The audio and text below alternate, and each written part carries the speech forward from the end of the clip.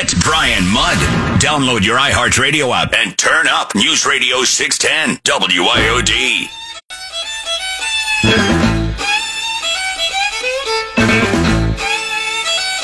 Of course, the president's confident that his son didn't break the law. But most importantly, as I said, that's a matter that's going to be decided by the Justice Department, by the legal process. It's something that no one at the White House has involvement in. And he laughed and he laughed. Yes, the good old White House chief of staff there. I mean, Hunter Biden is as clean as fresh snow on top of Mount Olympus or something. Yeah, it would be, because it'd be Olympus and it'd melt. So here's the deal.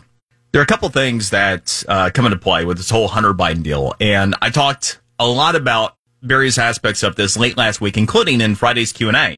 Now, with the Washington Post, and they addressed this again yesterday, actually, in an opinion piece, and the New York Times finally acknowledging this, we're still seeing light coverage considering. Here to talk about this, we are joined once again by Ashley Smith-Thomas, the founder CEO of Freedom's Fund USA. Ashley, your read on the situation as it stands, including even the news media that has decided to cover it at this point, really giving it pretty light coverage considering. Oh, absolutely. And thank you for having me. You look at what's going on, and of course, we all saw the New York Post talk about Hunter Biden's emails. They authenticated it. They verified that it was indeed true back in 2020 before they even reported on it. And then we all saw how your liberal media refused to cover it. They were saying that it was Russian disinformation campaign, that it was Russian propaganda. We saw big tech, Twitter, censor the New York Post and silence those who were talking about Hunter Biden, particularly leading up to the election.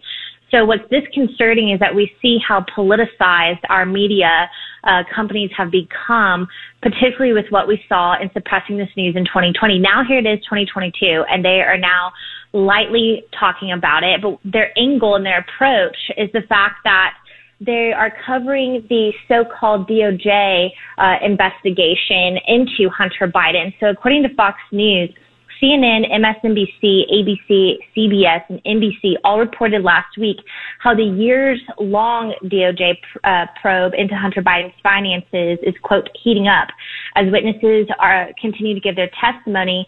And apparently Hunter is being investigated for potentially violating tax and foreign lobbying laws, as well as alleged money laundering, and for violating the Foreign Agent Registration Act.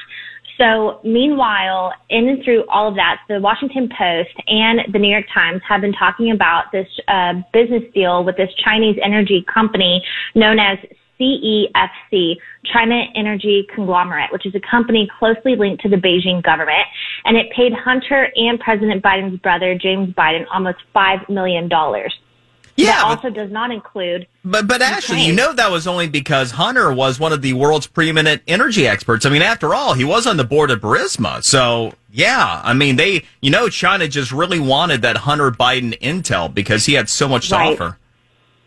Absolutely. And it's going to be interesting because as the New York Post reported over the weekend, indictments will soon come. So we'll see if that actually happens. But the Democrats have been frustrated with AG Garland for not even dropping this probing from the feds. And we're also starting to see Republican lawmakers such as Senator Chuck Grassley, Senator Ron Johnson bringing this to the Senate floor and read into Congress last week, these disconcerting business deals with China and Ukraine. And so Democrats' objective, of course, they don't want to touch it and talk about it still, but it's telling to see how the liberal media is starting to touch it. However, they're still protecting Joe in and through it, because what they are doing is the Washington Post had stated, quote, "We did not find evidence that Joe Biden personally benefited from or knew details about the transactions with CEFC, which took place after he had left the vice presidency and before he announced his intentions to run for the White House in 2020, end quote. So they're still protecting Joe. But if indeed Hunter Biden is indicted, it's going to be telling to see if President Biden in some shape or form is implicated, and how Congress and how the DOJ is going to respond should that be true, because again, we've heard of reports where 10% belongs to the big guy.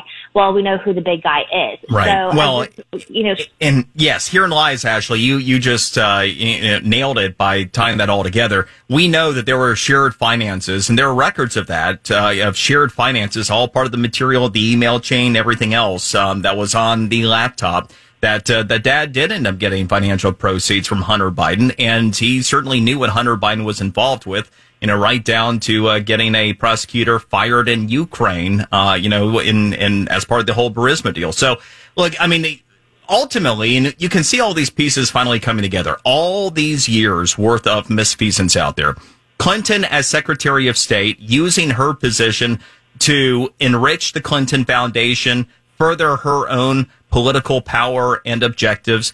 Ditto the Bidens when Dad was vice president and Hunter is out there, being a energy guy with Burisma, and then with the Chinese entity that you're talking about. And ultimately, you end up having U.S. officials that have to be aware of this, because our intelligence agencies had to be aware of activities that were taking place with the Clintons, with the Bidens, and they were holding the water for them, which explains why they ended up playing the game they did under the Trump administration when they were essentially going along with the Steele dossier to try to use that to frame Trump for all of this so they could protect themselves. Because when you put it all together, ultimately you have an apparatus of your intelligence agencies, your Justice Department, your the DNC itself, and then various operatives for the political candidates that all are implicated going back many years at this point. And the question is, do you think the news media will ever finish the job here, or will it just be those of us that have been working on this for years that are piecing it together?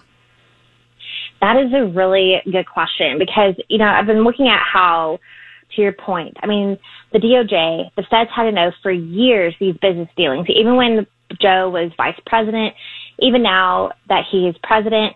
And the real concern that I have here, too, is the fact that these business deals dealing with China and Ukraine coming from a national security purpose. Because what did Hunter benefit from, or what fraud did he commit surrounding the Burisma holdings in Ukraine, where he was on a retainer for $1 million a year, or over $83,000 a month? Plus, you also had the business deal with the CEFC for $5 million. What did he receive from the Chinese energy company? And did he sell America to China? So looking at this from a national security standpoint, particularly the fact that the CCP, the Chinese Communist Party, is the greatest threat to our national security because China sees America as a competitor. That is where I'm concerned pertaining to what is to be revealed. Mm-hmm. And did he basically sell out our security? So it's going to be telling to see if the media will continue to cover it. I think that they will continue to keep that degree of separation between Joe and Hunter to try and protect Joe, but throw Hunter under the bus, so to speak.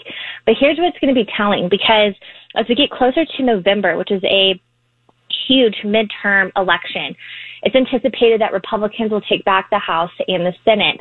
And it could go one of two ways.